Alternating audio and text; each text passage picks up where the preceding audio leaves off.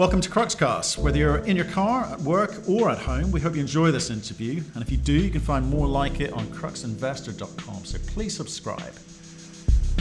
We're talking today to Ross McElroy. He's the CEO of Fission 3.0. We talked to him about the relevant experience of his team and the options on some of the projects that they've taken. Also, he gives us an insight into their strategy and modeling and how he goes about targeting projects to ensure he ends up with winners and not just scraps. Hey Ross, how are you? Doing well, thank you. How are you? Yeah, nice. Good to meet you. I've just been speaking with Dev, hearing about Fission. So this is the baby brother, Fission 3. Yeah, Fission 3 is a spin-off of Fission Uranium Corp, and it's had about a 5-year lifespan so far, but kind of focused in a different area. Yeah. Yeah. So tell us about that. So what was the incarnation of it? Why Fission 3? Really, it was all about still wanting to be able to be an explorer. Fission Uranium, the big company, is really all about developing the PLS project, the Triple R deposit. That's a project that looks like it has the legs and the ability to go through to ultimately a production story. Quite different than the exploration arm, and really that's what Fission 3 was set up several years ago. It was spun out of Fission Uranium Corp, and just to be simple about it, what we did is we've acquired a lot of grassroots projects, primarily in the Athabasca Basin, and our goal in Fission 3 is really to go out and make a new discovery similar to what we've already done several times in the other company. Right, so this is a news story to everyone here. Let's just maybe take it from the beginning. So tell us a bit about you. What's your background? What's your skill set relative to this exploration play? Sure. Well, I'm a geologist. I started working in the industry back in the mid-1980s. Interesting enough, I guess, and relevant for this story, my first job was with what's now Cameco. So I'd worked with a uranium major. That was my first real job out of school. So I've spent, the good part of my early career in the Athabasca Basin hunting for uranium, looking for those high-grade deposits with Cameco. I ended up working with the French conglomerate as well, currently called Orano, and they were really in the same space and looking for deposits in the Athabasca. So that's really where I got started. I spent about 14 years with BHP, mostly in gold exploration, gold and diamonds. So I've been a mine geologist with them up at the Acadie. So I've I guess you could say my career's really spanned everything from grassroots exploration in through mining and multiple commodities, but really uranium is my main focus. Right, and tell us a little bit about Paul Charlish. What's he do? Well, Paul Charlish is our CFO. He's been a CFO with Fission Uranium Corp and has the same role with Fission 3.0. Right. Okay. Fine. Because obviously Dev's the market guy, so it looks like you're the technical guy, and I guess you're driving the business, but you've been doing this 5 years. So what's happened in 5 years? You've made some acquisitions or taken some options. So tell us about that. Yeah, no, well, it hasn't been acquisition. What we've done, and probably I guess the whole history of the company really since I got involved working with Dev back in would have been about 2007. We've been acquiring our own ground. So we're kind of set up to do our own staking, do our own investigating of where we want to be, stake ground organically. So we haven't done any acquisition deals. Now, we like to pick up the ground early because that's the least expensive, but you have to have the expertise to do it. So we've built a team that can acquire good ground that way. We've been successful. And ultimately, if we are successful, we're able, at least in the past, we've sold projects. We've been a project generator. We've been able to get other people to invest in our projects, and really that's kind of the model that we do. Well, let's get into that, because obviously I'm looking through the presentation, which people should have a look at. There's a lot going on in there. There's a lot of ground. What is the strategy? You talk about the model, but what's the strategy here? You're looking at a lot of, or whether it be optioning or building out a lot of options here. At some point, you've got to make decisions because you need to finance this, right? This is expensive business. It is. It is very much so. First of all, we start with the Athabasca Basin. That's a really, sure. I suppose it's the premier uranium district in the world. Certainly the home of the highest grade deposits. Yeah. It's where I've spent a good deal of my career looking for deposits. I've been very successful at it. So what we've been able to do is build a team of experts, geochemists, geophysicists, structural geologists, looking for these deposits, because although the rewards are tremendous. When you find a high-grade uranium deposit, they're probably more valuable than any other type of commodity. They're hard to find as well. So you have to apply the sciences of geochemistry, geophysics, and that kind of thing. So that's really what our team is built around, and that's how we go about starting to explore and make these discoveries. So obviously some assets are better and some ground is better than others, and not all uranium plays are born equal, right? Even in the Athabasca Basin, even there. So absolutely. So what is the process that you're going through to identify the targets which you're going to focus on? Because we've spoken to a lot of juniors in the Athabasca Basin, right? And they're saying, because we're here, it's a home run, no problem. But that's not mining, right? So what are you seeing? And that's not true. I mean, it's a home run if you make that discovery, but the failure rate, has been pretty high among juniors, and really, quite honestly, even with the majors. You make a significant discovery in the Athabasca Basin about one every 5 to 10 years. That's sort of when you look at it as a whole. I've been fortunate enough, when I first started, I was working with Cameco. We made the discovery of McArthur River, which is the world's largest high-grade uranium deposit. So that was a pretty good experience. You learn sort of the things that you're looking for.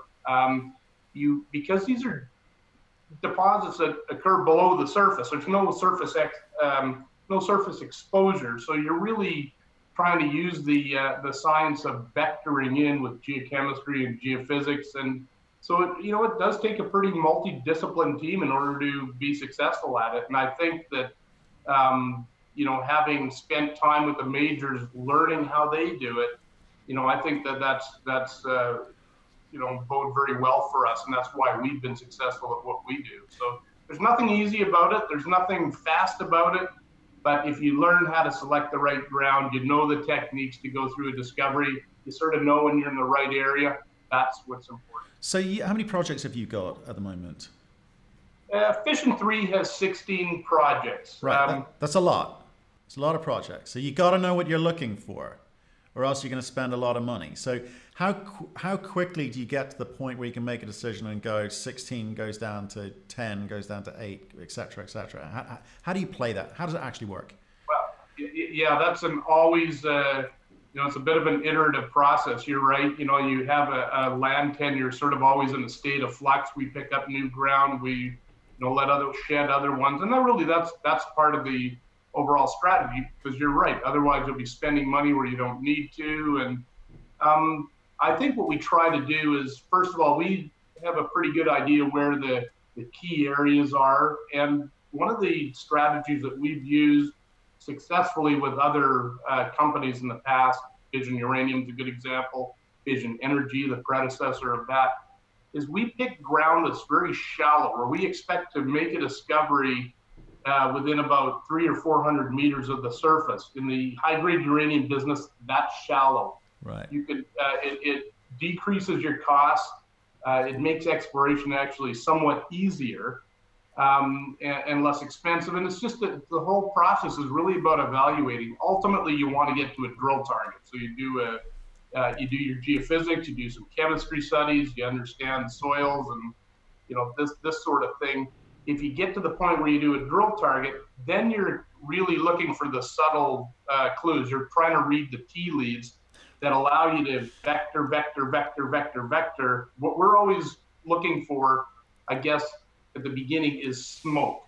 all these high-grade uranium deposits have a aura around them of what we call smoke, and we're really looking for the fire, which is the prize right in the middle. That is the high-grade uranium. The dimensions of it are probably not very big. They never are. Even the biggest, best mines have, relatively small deposits. A lot of uranium packed into that, but your target's small. So you're really trying to get yourself focused, and make that hit. And so I'm going to ask a question about the numbers here, and it may be a question for Paul or maybe a question for David, but I'll ask you anyway. Obviously, market cap 14 million. It's not huge. You've been going at this 5 years. How long have you been going at it properly in terms of, Fission 3 proper?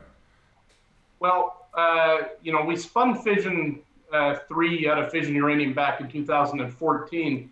But at that time, really, the market in uranium had been very slow.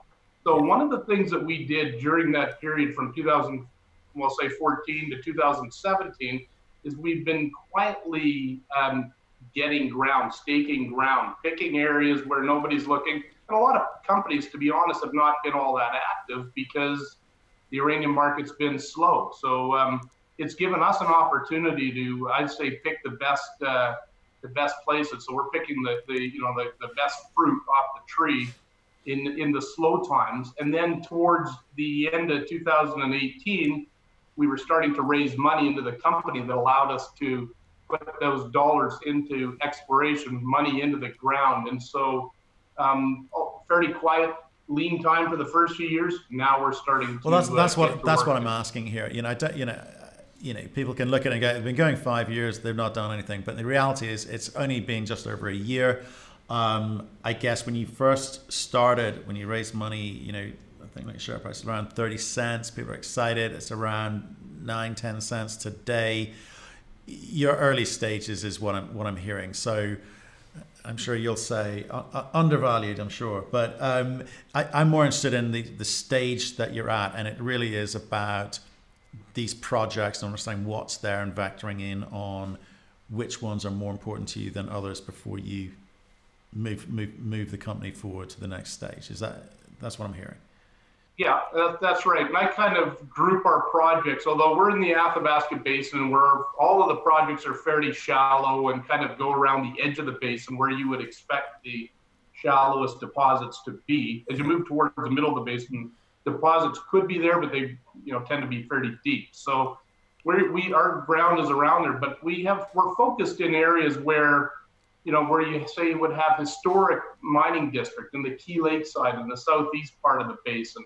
That there's been a lot of discoveries and activities in mining history for the last 40 years there. We have property in and around there, using new models to look for uranium that people hadn't really used before. But in a historic area of known uranium. We're also have a really good land package up in the Beaver Lodge Uranium City District in the northwest corner of the basin. That's where uranium mining first got started in the province of Saskatchewan. Everybody forgot about it. That was in the 1950s, 60s. Everybody went chasing stuff around Key Lake, forgot about those areas. So they're really underexplored by modern exploration techniques. So, and the third area that we focus on is around in the southwest part around our PLS project, where this is where the newest best discoveries in the basin have been in the last 10 years. In fission uranium, we've made the Triple R discovery. NextGen have made the Arrow discovery. These are big, high-grade deposits in a brand new area. And so, our land package sort of focuses mostly in those key areas. Okay, but so investor hat on, I'm trying to work out what's the timing from where you are today to that point where you're just creating a DFS, BFS. What's that time frame? So do I come in now, get in early? Do I wait, do something else, come back to you later? I mean, what do I do? Well, let me give you some perspective with fission uranium and the PLS project, for example. That was a grassroots play, very similar to the sort of projects we have in Fission 3.0. In 2010, we did our first airborne survey of radiometrics, and we found, high grade. Well, we found radioactive anomalies. In 2011, we made the discovery, figured out what those were. That was a high-grade boulders. 2012, we were drilling along the trend, made the discovery. So it was really about a 3-year period, 2 to 3 year period of starting to look at that project to making that discovery that was an absolute game changer. And I think that, that's the kind of model that we're looking at. When we start looking at these projects, to me, it's probably about at least a two-year window when you start getting something really interesting that you might tag into. It generally never happens in your first pass on the project. You have a good piece of ground. I've never seen anybody stake ground, make a discovery the first year. It just sort of doesn't happen that way. And you've also got something in Peru, haven't you? You do. So, yeah, this is Athabasca the first Basin and Peru. It dates back to the predecessor of all of them, Strathmore Minerals. That was the first project into Strathmore in the 1990s. Right. Now, Strathmore, we saw various versions of fission out of that, but that was the first project put into the company back then.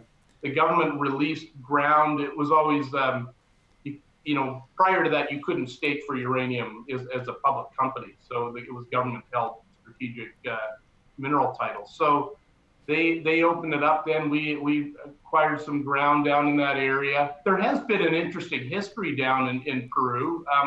We focus more on the Athabasca, in our life, but others have made some great advancements down in Peru in the Macusani Plateau. Okay. Plateau Energy. But is it just are you parking that for now? Is that's something which the Peru? The reason we don't park it is because we're also a project generator. We've been able to attract somebody, an investment group that's interested in advancing properties down there. So we're looking for uranium and lithium in a partnership with a private company right there. So that really follows our preferred model of business that we do in Fission 3.0, which is we acquire the ground, bring in others to spend money to, and jointly together we explore and make discoveries. Okay, that's smart. I guess the question is, for me, with the whole supply demand thing that's going on out there in the marketplace, everyone, everyone's got their own opinion about that one. But I think the general consensus is not a case of if; it's a question of when. For companies like you, there will be other starters. It happened in the last cycle. It's going to happen again. There'll be more people coming to the party here. Do you think that you've hit it at the right time? Do you think that people coming in are going to be left with scraps? If you spent 5 years looking at stuff.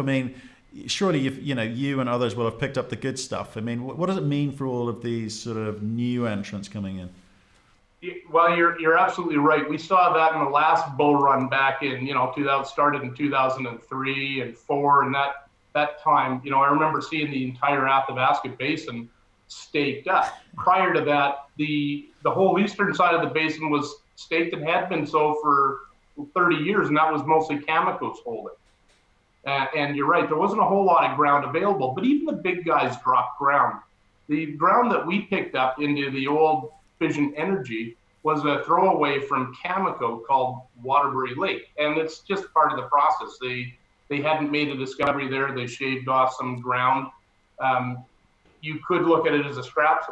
We picked up a significant package in there, made a discovery right beside a company called Hathor Uranium had made their discovery. That was part of the same thing. So that deposit crossed the boundaries. So you can still look in these same areas 40, 50 years out even of exploration and still make a significant discovery. So that does happen.